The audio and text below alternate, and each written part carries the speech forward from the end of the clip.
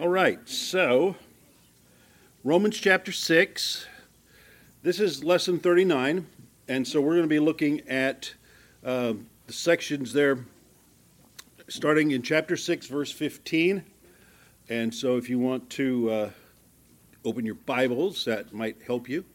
But scriptures are all there on your paper. But you know the great thing about having a Bible is you can make notes or you can make references, you can point to something else or whatever. But I know that's just the way we live today. But so, okay. Romans chapter 6. I'm going to just read this section. We read through this partially last week, but I want to read all the way down through the end of this chapter in verse 23. We're not going to go that far, but we are going to read that far. So, here we go. Romans chapter 6, verse 15 through 23. What then? Are we to sin because we're not under the law, but under grace? By no means. Do you not know that if you present yourselves to anyone as obedient slaves, you are slaves of the one to whom you obey, either of sin, which leads to death, or of obedience, which leads to righteousness? But thanks be to God that you who were once slaves of sin have become obedient from the heart to the standard of teaching to which you were committed, and having been set free from sin, have become slaves of righteousness. I'm speaking in human terms because of your natural limitations. For just as you once presented your members as slaves to impurity and to lawlessness, leading to more lawlessness, so now present your members as slaves to righteousness, leading to sanctification. For when you were slaves of sin, you are free in regard to righteousness. But what fruit were you getting at that time from the things of which you were now ashamed? For the end of those things is death. But now that you have been set free from sin and have become slaves of God, the fruit you get leads to sanctification, and its end, eternal life. For the wages of sin is death, but the free gift of God is eternal life in Christ Jesus our Lord. So my title tonight, Whose Slave Will You Be? So we're in the book of Romans. As we continue this series, Paul has been talking in the beginning here, presenting his gospel, but in the last couple of chapters, starting in chapter 5, and then more completely now in chapter 6, he's taking theological truth, spiritual truth, as last week we talked about positional truth, and bringing it into practical terms and showing that what God has done spiritually, positionally for us, also has results in this temporal realm or in a practical way in our life. So it's difficult sometimes for Paul to find analogies to bring this truth about. So from the beginning, he's been talking about the law, because a lot of the Roman church must have come from Jewish roots. And even those who were not Jewish by race or birth, there were many of them who were proselytes. And proselytes were Gentiles who had committed to the law because they liked the morality of it. They liked the fact that it was free from all that goofy fantasy world of their pagan religions. There were no idols. There were none of those beings that were supposed to be around. There were no curses and all those things that everybody was afraid of. People were tired of all of that.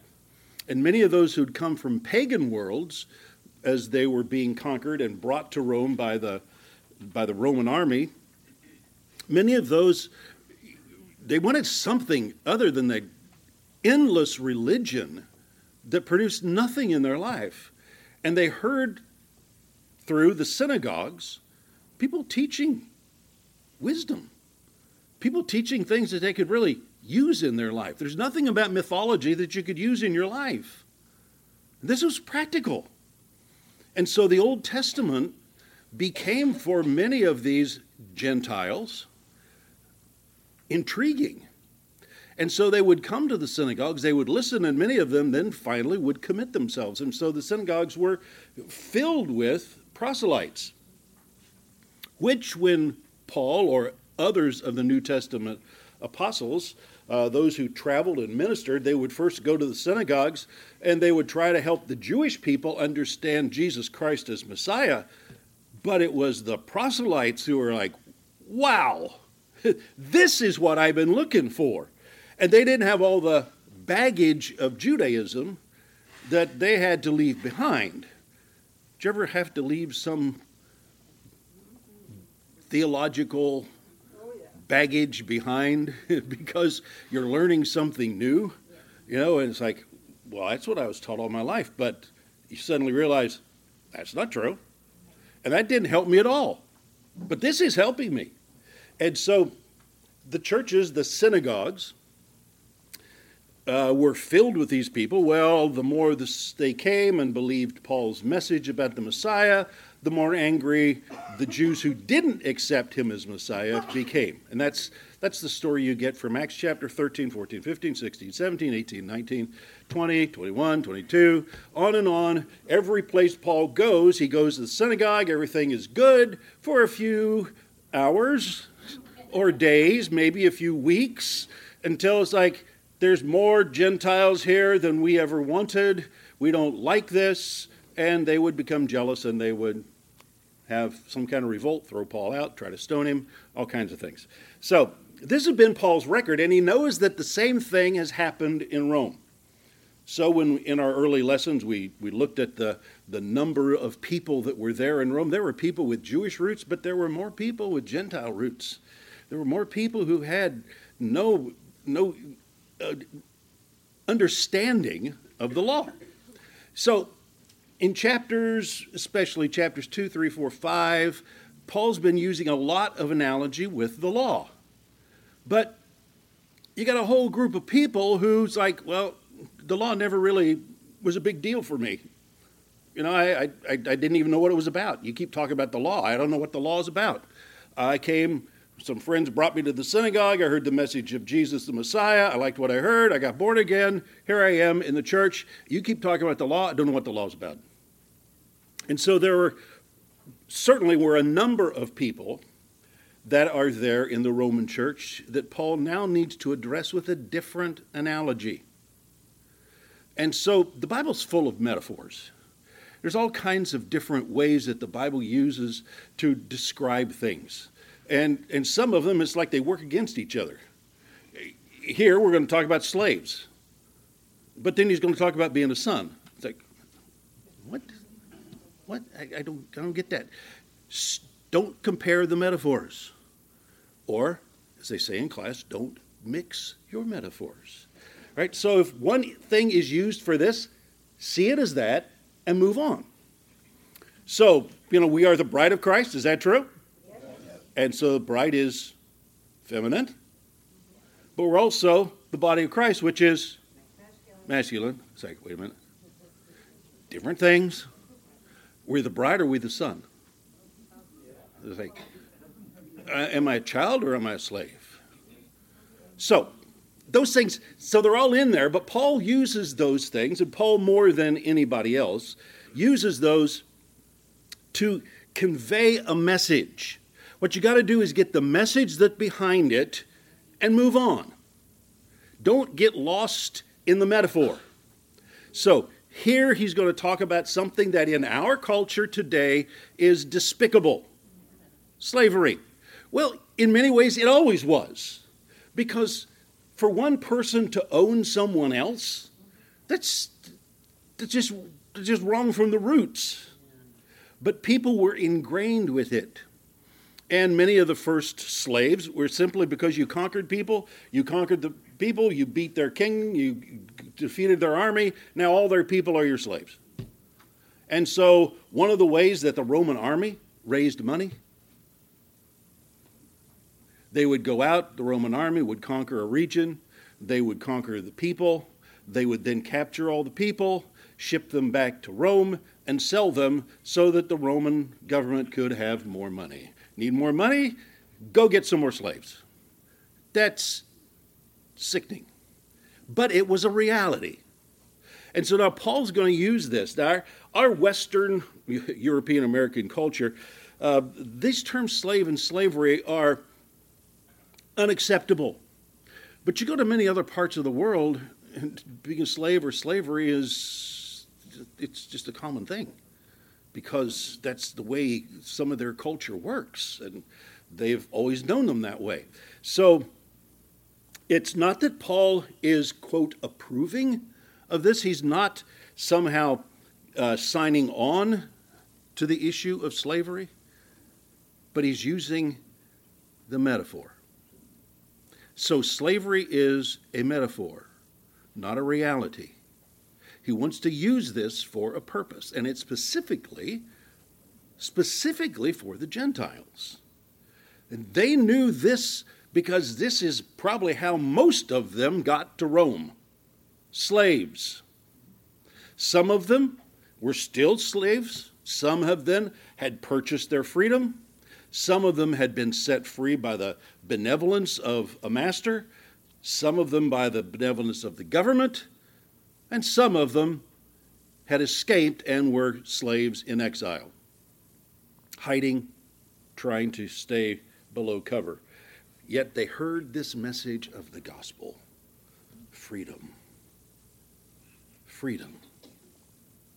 Something they had really never understood or appreciated. Many of them were second, third, fourth generation slaves.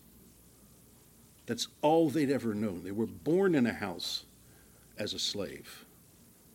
Maybe even sold away from their parents as a slave. It was grotesque.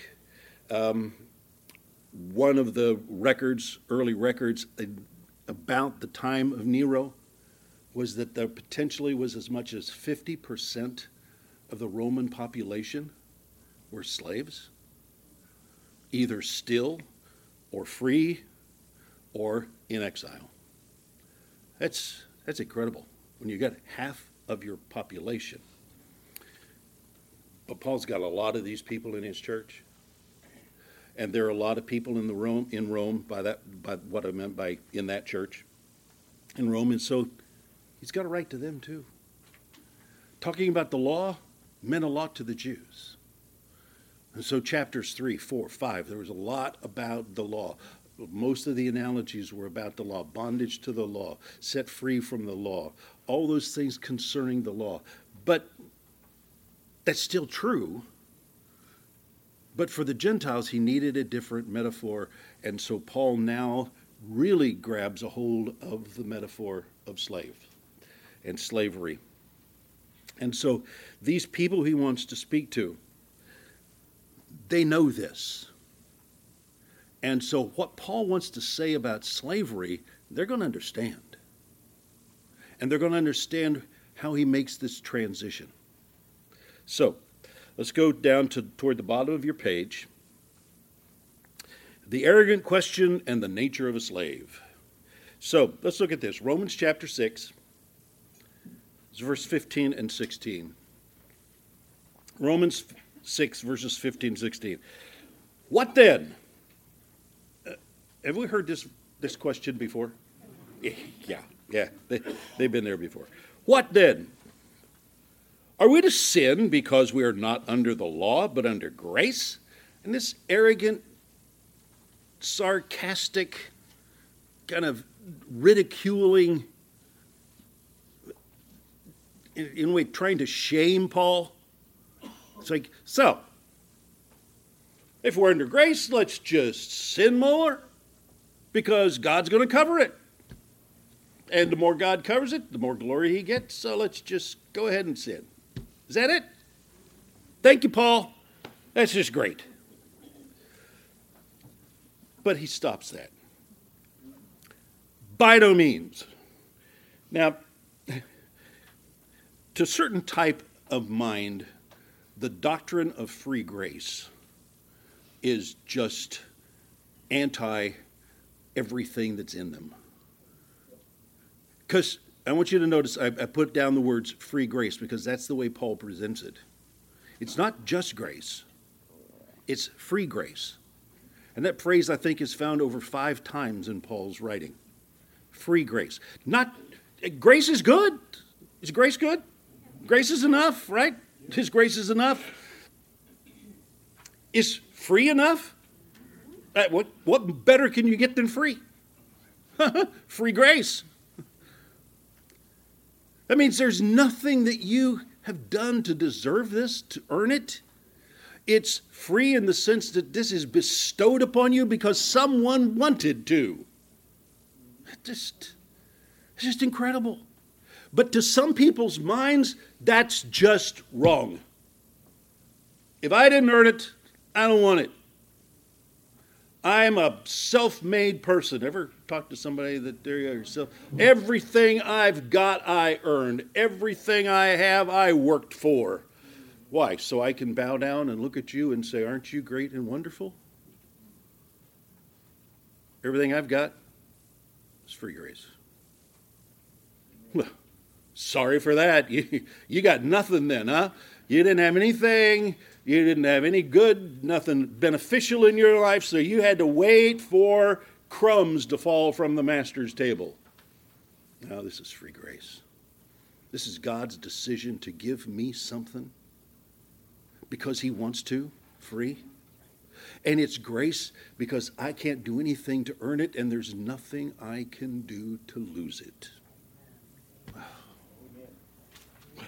And that doctrine just flies in the face of some people, and some of you have met them. One of my commentaries had this little quotation I've got down the bottom of the page. It says, if forgiveness is as easy and as inevitable as all that, if God's one desire is to forgive, and if his grace is wide enough, go to the next page, to cover every spot and stain, why worry about sin? Why not do as we like? It'll all be the same in the end, right? No, it's not. Now, Paul could have just said it, you're an idiot, but he didn't say it that way. Kind of did, but not exactly. His response, God forbid, do you not know? And Paul doesn't even enter into that a line upon line answer and rebuttal of every question that person brought up. He just moves on. It's like he's saying, your answer is too stupid for me to even answer. Or your question is too stupid for me to answer. I'm just going to move on. Anyone who argues like that, obviously, you don't understand the gospel. You may have it. You may be saved, but you don't get it. You just don't get it. And I can tell you right now, you can go to YouTube and you can hear these people preach any Sunday, any day, any hour that you want to. And they are arrogant, legalistic about grace of all things. They preach grace, but they preach it so legalistically that it's not really grace at all. I'll leave names out.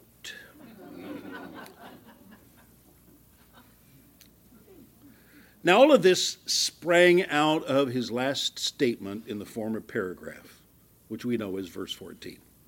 And that last statement was simply this: sin will no longer be your master. Why? Because you're not under the law. You're under grace. Sin's not your master. Sin doesn't dominate you because you're under grace. Don't leave out you're not under the law. Don't just say sin's not my master because I'm under grace. That's not the point. Because you're not under the law. Under the law, you would have had answered everything. You would have had to present yourself. You would have had to own up to. You would have had to measure up to. You would have had something to do with. You would have had to clean yourself up, make yourself presentable in order to get something from God. But you're not under the law. Why? We answered that last week. Why aren't you under the law? Because you're dead. You're dead. And dead people are no longer under the law. They can't break speed limits. They can't, not pay their taxes. They can't, violate this rule or that rule. They're dead. So the reason you're not under law is because you're dead. And realizing that, then you can move into the next statement, you're under grace. And so this under grace has a two-prong response. Number one, you're under grace, you're not under law, you're under grace negatively because you're not under the binding authority of the Mosaic law. Now, again, that's going to mean a lot to people with Jewish roots, and that might mean a lot to those who came into the church as a proselyte. But it doesn't mean a lot to pagans who are just hearing this message off the streets. They've been a slave. They've been under some pagan religion in some foreign part of the world. Now they've come to Rome and they're hearing this gospel and they like what they're hearing. But you say you're not under the Mosaic law and they say, what is that? Well, guess what? There are some legalistic preachers who would love to meet you and do what? Put you under the law.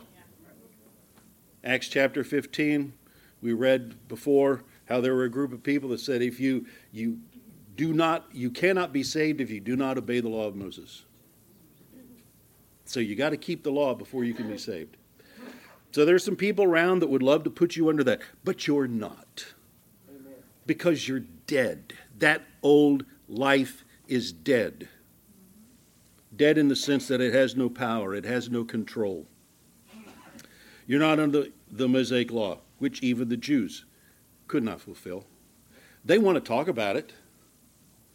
I heard of one guy just recently. I'm not going to do it. But what he was saying, he was making this big deal about what people are doing today is breaking such and such commandment. I want to ask him, I got some parts of the law I'd like to lead you to, and see if you can live by those. I'm not going to mention them here because some of them are quite offensive. But you're not under the law. Thank God. So sin can't dominate me because I'm not under the law. But I'm under grace. And what does that mean? Positively. All right? So there's a negative side, the positive. What's the positive side? You're under a new covenant of grace. You have been risen with Christ. There's a new life in you, a new position that you've come to. That old power that held you in sin is gone. You have a new life. Now, the old body is still here because the body didn't change. How many like to say, God, can we rewrite this whole thing so that when we get born again, our body changes too, And can we just go ahead and just do that whole thing, God knows what he's doing, I guess. So, no, he does. He knows what he's doing, right? Okay. You're under new covenant. John 1:17. Just such a beautiful passage, and you could preach a whole lesson at the theology school on this. The law was given through Moses. Truth. But grace and truth came through Jesus Christ. The law came through Moses, but grace and truth came through Jesus Christ. Why? Because he opened a new way. All the law could do was put you to death. But what Jesus did is died so that he could give us life. Oh, praise God. So what does this have to do? So Paul moves on from that and writes that man's question off. And now he begins to address the impossibility of what that man had just asked him about. That this whole question about are we to sin because we're not under the law but under grace? Paul wants to change the whole concept. And so he changes from talking about the law to talking about slavery. And he does it in just the stroke of a pen. Verse 16. Do you not know that if you present yourselves to anyone as obedient slaves, you are slaves of the one whom you obey? What? How do we get to slavery? Because Paul changed metaphors. He's going to use something different. He's not going to use the law. He's going to talk about slavery. Now, he may talk about the laws of slavery or the laws of this, but he's no longer talking about the law, even though, what? He is. Because under the law, you were a slave to the law.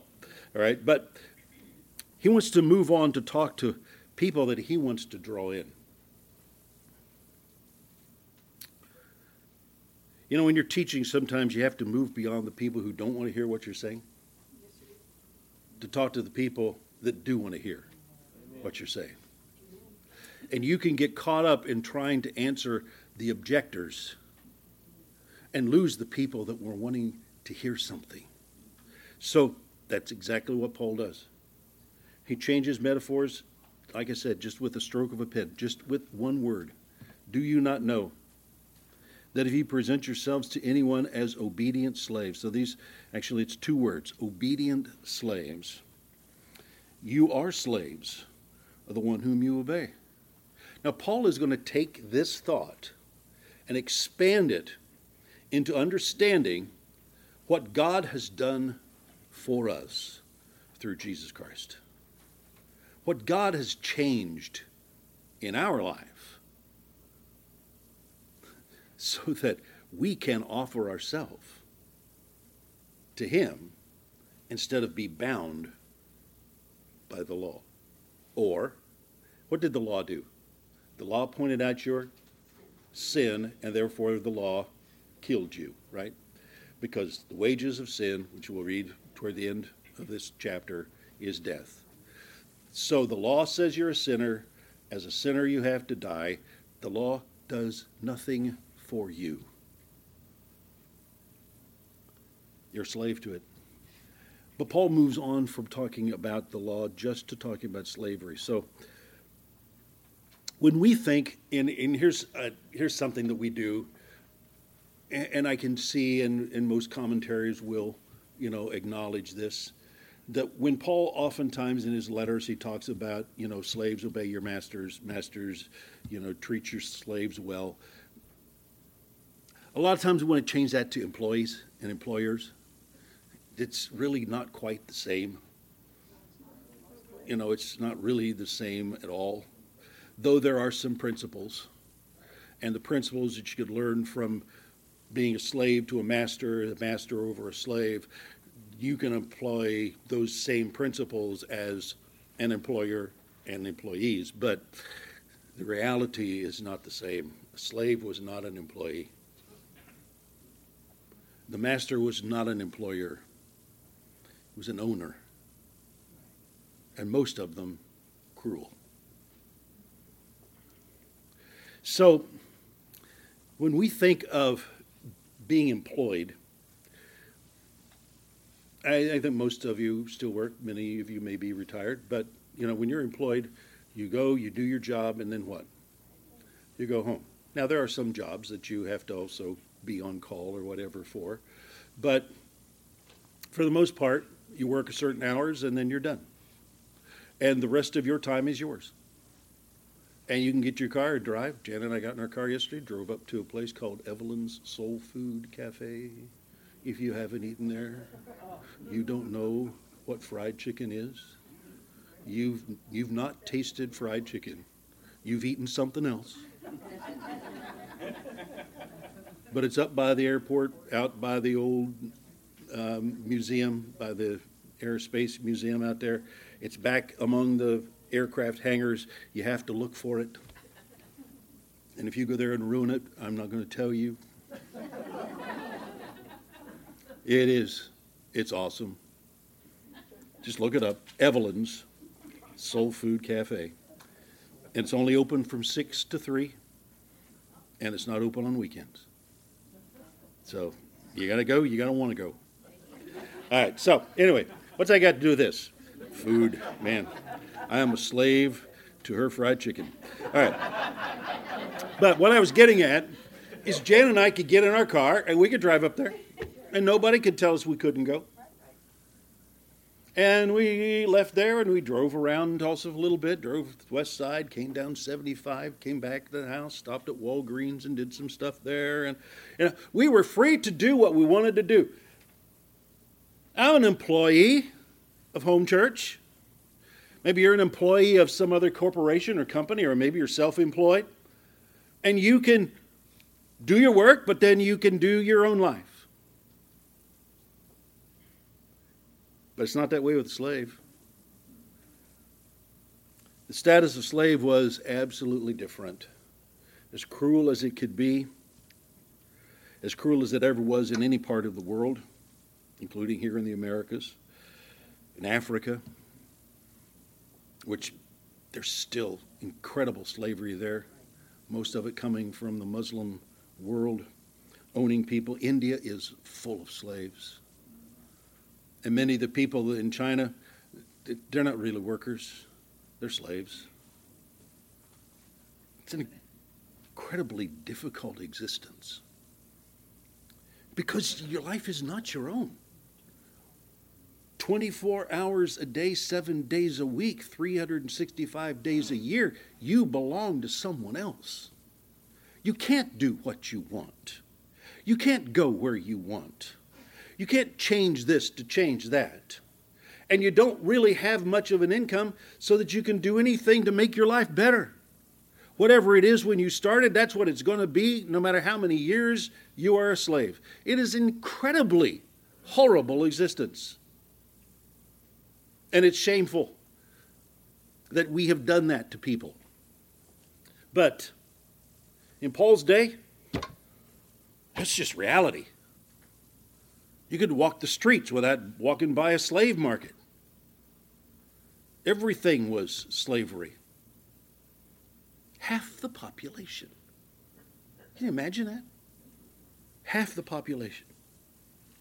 And so these slaves, they had no time at which they belonged to themselves. Let's look at these words. The first, let's look at the word doulos. They're slaves. And the word doulos, the Greek language, is translated servant. And I know the King James and others have done that for us to soften the impact. It doesn't mean that. Now, a lot of times we like to change it to a bond slave. This is someone who was set free by the master and has bound himself back. Yes, but most of the slaves were not bond slaves. They were oppressed slaves. They were captured slaves. They were cruelly treated slaves, as the people of Israel were when they went to Egypt, as they were times and again, even in their own land. They became slaves to certain groups of the Canaanites, who they didn't chase off their land, and so the Canaanites came and took over. There's a whole spiritual lesson that fits right in here with what we're talking about. If you don't take control of something within your flesh, it will take control of you. I was talking to Tim just the other night, and he was talking about his past history with alcoholism. And he talked about the fact that, he could go a place, but,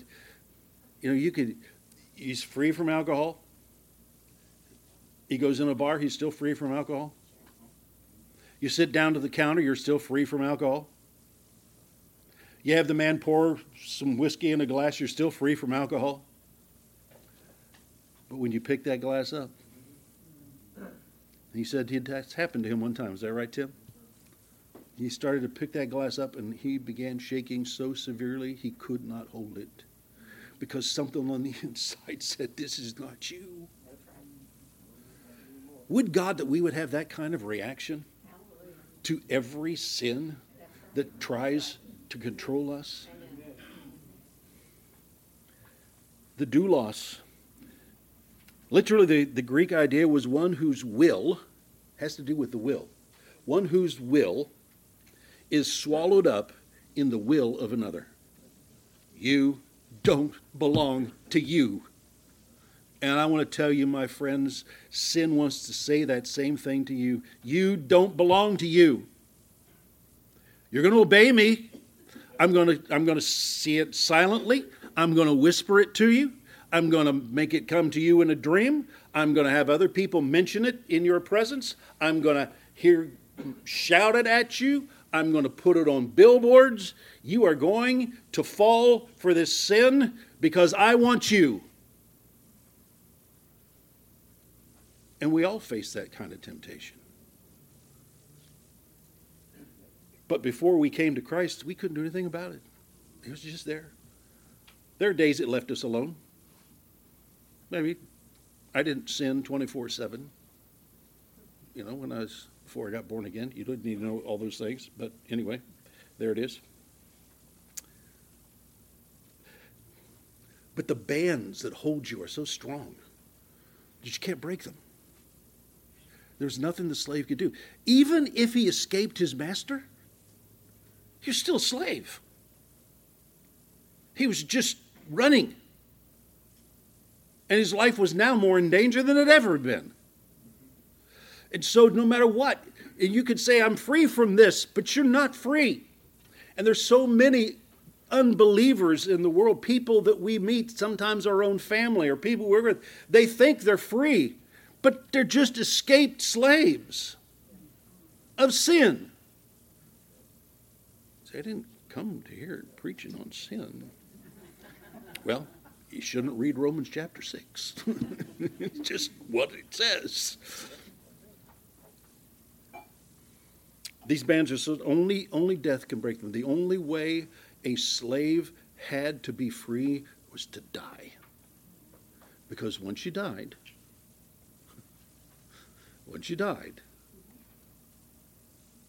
your slave master had no control. Can I say that again? Once you died in Christ. And your slave master has no power over you.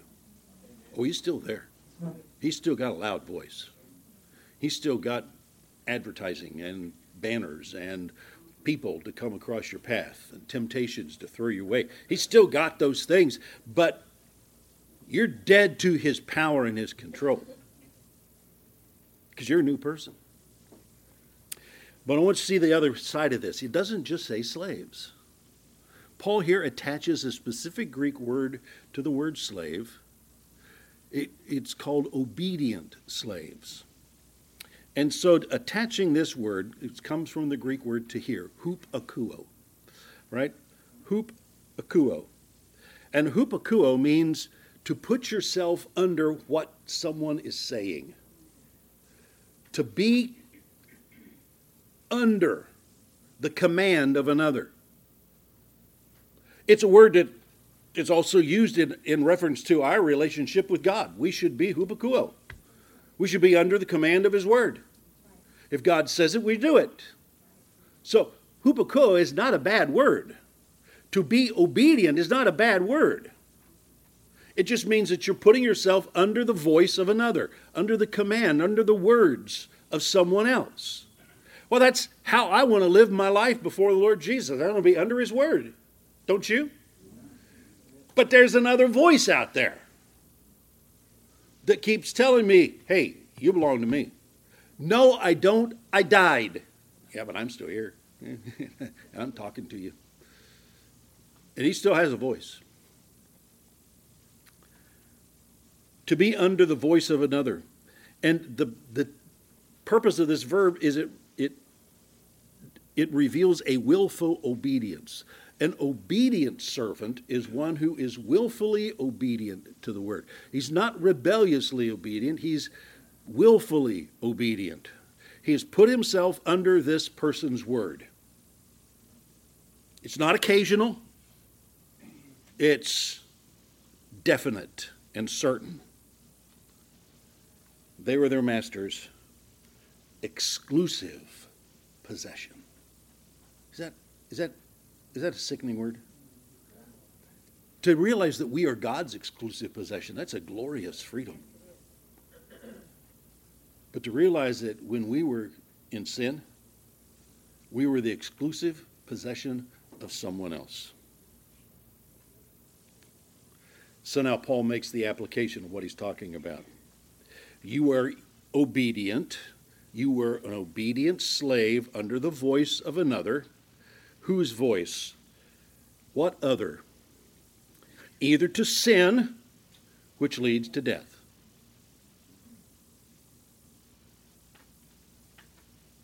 or to righteousness, which we'll come back to in a minute. Either to sin, which leads to death. Willful, obedient slaves to sin. That's the old self. That was that nature of Adam. That was that thing you couldn't do anything about. Remember our little Latin thing? Not able not to sin. That was our condition under Adam. Not able not to sin. There wasn't a thing we could do about it. There wasn't a thing Adam could do about his condition after they took the forbidden fruit, after they rebelled against God's command. There wasn't a thing they could do about their condition. They could listen.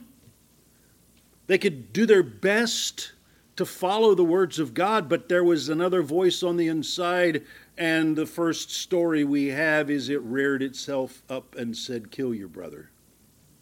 And for some reason, to Cain, that sounded like the best solution. Killing your brother. Nobody had ever killed anybody before. He didn't hear it. He didn't watch it on TV. You know, we say, well, it's those video games the kids are watching, or it's the movies. No, Cain didn't hear it from anybody before. He just heard it from who? The devil, speaking through his flesh, and said, you know what you need to do? Just kill him.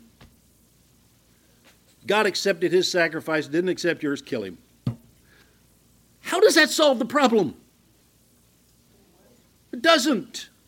Do you ever watch these kind of criminal programs where the guy he does one thing and then does something else, and it just keeps, it's like falling down the stairs. It just keeps getting worse and worse and worse and worse and worse. It's like, oh, I got a new solution. No, it's just another bad solution. And it just keeps going. And sometimes we found ourselves in that spiral, did we not?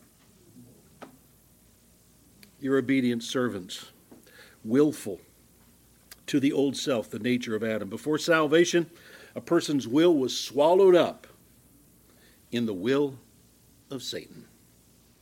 What he said, what he wanted. Well, I don't remember listening to Satan's voice. I do have a couple experiences in my past where I felt there was some kind of an entity behind me. I was laying in my bed. I was into drugs and alcohol and all kinds of stuff, and there was something behind me, and the one thing I did not want to do is roll over and see who it was. I was scared out of my mind. So as soon as I felt that he'd gone away, I went to the club and got drunk. Honest truth. And it didn't change a thing. Some kind of voice. It's using your flesh, your eyes, your ears, your mouth, your senses, your hands, your feet, your heart. The unbeliever serves Satan to the disregard of their own good, to the disregard of their own best interests. That is, killing your brother Cain, that's not the solution. And God came and told him that.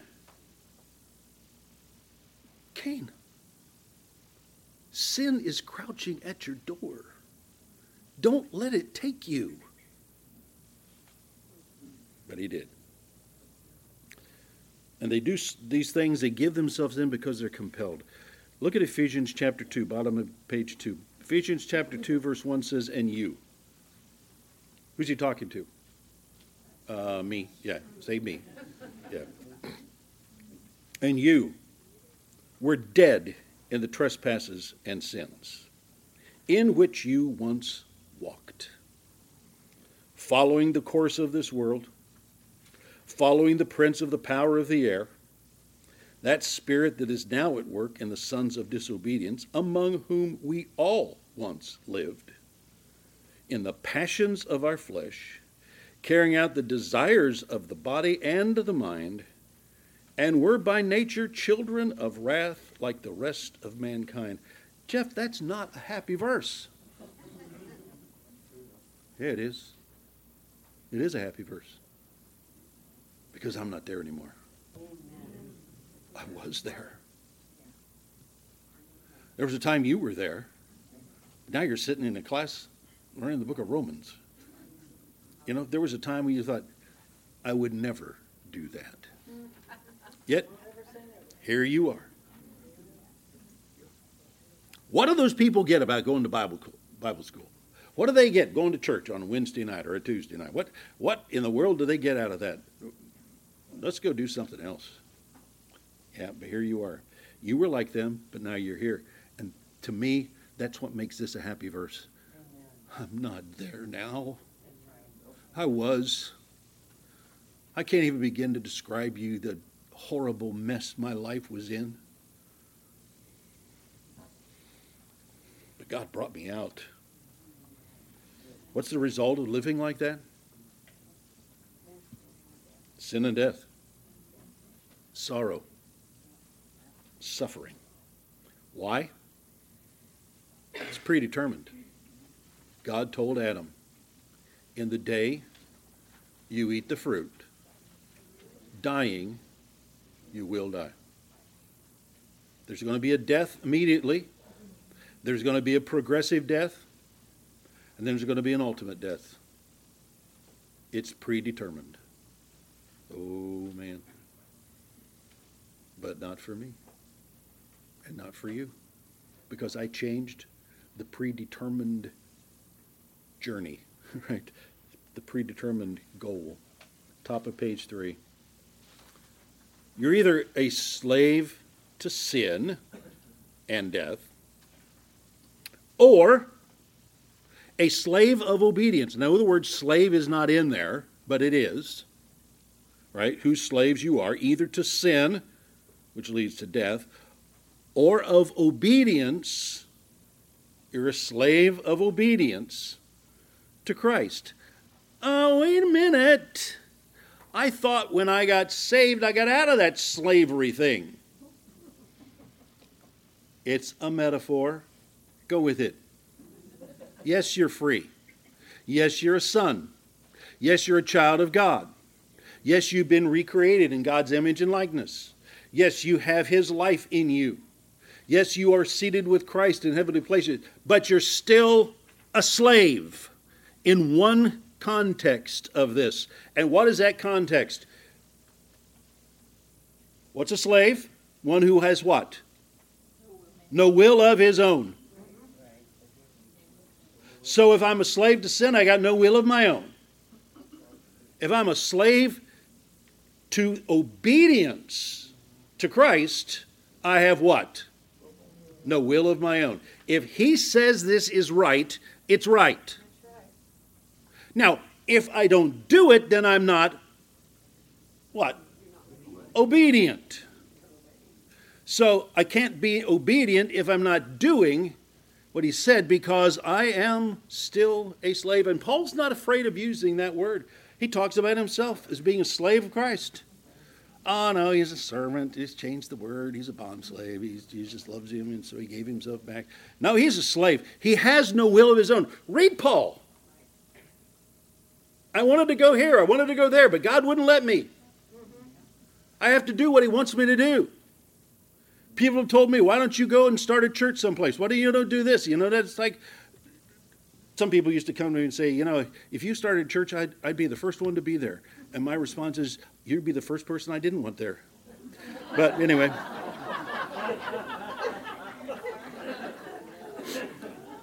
Because, you didn't hear me, right? Because if you're willing to leave this church for that reason, I don't want you in mine. Okay, just moving on from that. Willful obedience. I got to do what He tells me to do. But some things, have you ever had Jesus tell you something to do? The Spirit tell you something you didn't want to do? But you knew you were supposed to do? And when you did it, even though you might not have liked it, there was reward for it. You are a slave to obedience to Christ. How is that? Because we died in him, and we're raised to life in him, and now we live in him. Paul says in another place, you're not your own. You've been what? What is it? What does it say? Say those words again.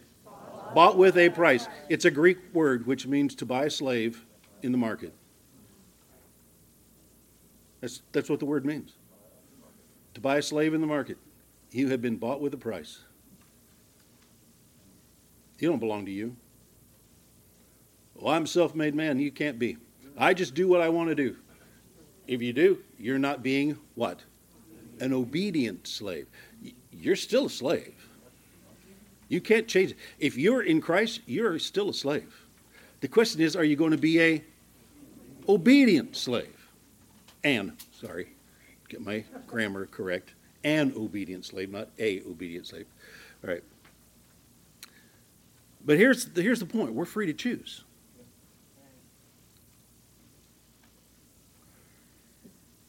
Subordination to his words, or what? Disobedience. Ooh, yeah, thank you. Corleen, that's bold of you. Guess that's what it is. I don't know. I don't like those words. We're under grace. There is no obedience and disobedience. No, that's concerning how you got saved. There is obedience to the words of Jesus. Why? Because he's your master and you are slave. No, I'm a son, I'm not a slave. You're both. Son is a whole nother category. It's a whole different metaphor with all kinds of different applications.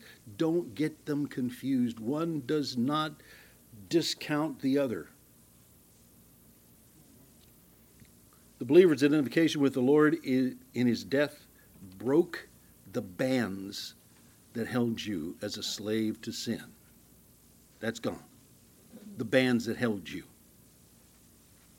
Now, your bondage is to the Lord. Because you died in Christ, and he didn't just leave you there. You died in Christ, and then when he rose, he brought you with him. Just as much as you were dead in the grave, you are now raised in Christ. You're in Christ. Well, what does all that mean? That means whatever he wants you to do, you do. The only desire that I should have in my life is a passionate desire to fulfill his purpose. That doesn't mean I can't have things that I like and, buy a car that you like or whatever. It's like I don't have to pray over every little thing. I didn't ask the Lord if we could go to Evelyn's for fried chicken. But he gave her the gift of fried chicken. Like nobody I ever knew, free chicken. And if she's got that gift, I'm going to honor the gift that God gave her. I don't know what I'm going to go have to eat afterwards, but I wouldn't. Too bad it's closed. But anyway, we'll have to do a field trip. All right, so anyway. Because Christ is my life. I'm not just a person alive. Christ is my life. My life is in him. His life is in me. And so this oneness has been brought to us. So the question is, what am I going to do? Nothing should matter to me but to follow his words in my life. Oh, I care about things. I like Alabama, you don't. You're the problem.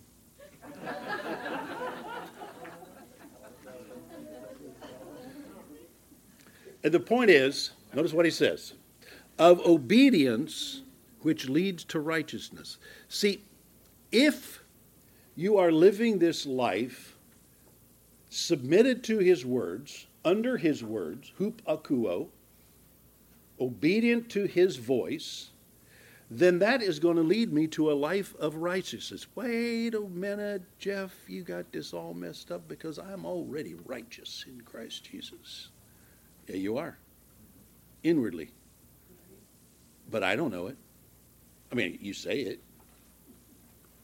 But didn't change the color of your hair. Didn't put something you printed when some people lost theirs, but it didn't put a sign on your forehead. How does the world know that we're in Christ?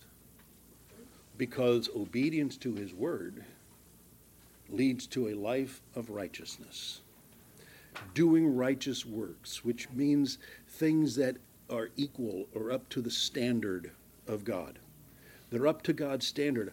I'm saying things that are up to his standard. I'm doing things. I'm saying things. I'm involving myself in people's lives in a way that is up to the standard which God has established. I am living righteousness outwardly because it's in me through the new birth. Look at Ephesians 4, verse 22. Ephesians 4, verse 22 says, now put off the old self. Well, he's already dead. But then why does Paul say put him off? Because you reached into the grave and you brought him out and you put on his clothes. What? I wouldn't do that. Yeah, you do. Every time you give yourself into the temptations of the old nature, you give yourself into that, you are bringing that body out of the grave and carrying it around with you. Put off that old self, which belongs to your former manner of life and is corrupt through deceitful desires. Verse 23, and to be renewed in the spirit of your mind, be renewed in your whole attitude and the way that you're thinking and the way that you're desiring. The spirit of your mind has to do with the very essence of the way that you think, how you make your decisions, what you're going to do with your life. Be renewed in the spirit of your mind, and when you do that, you will put on the new self. Instead of carrying around that old, dead body, you're going to put on a new and living body.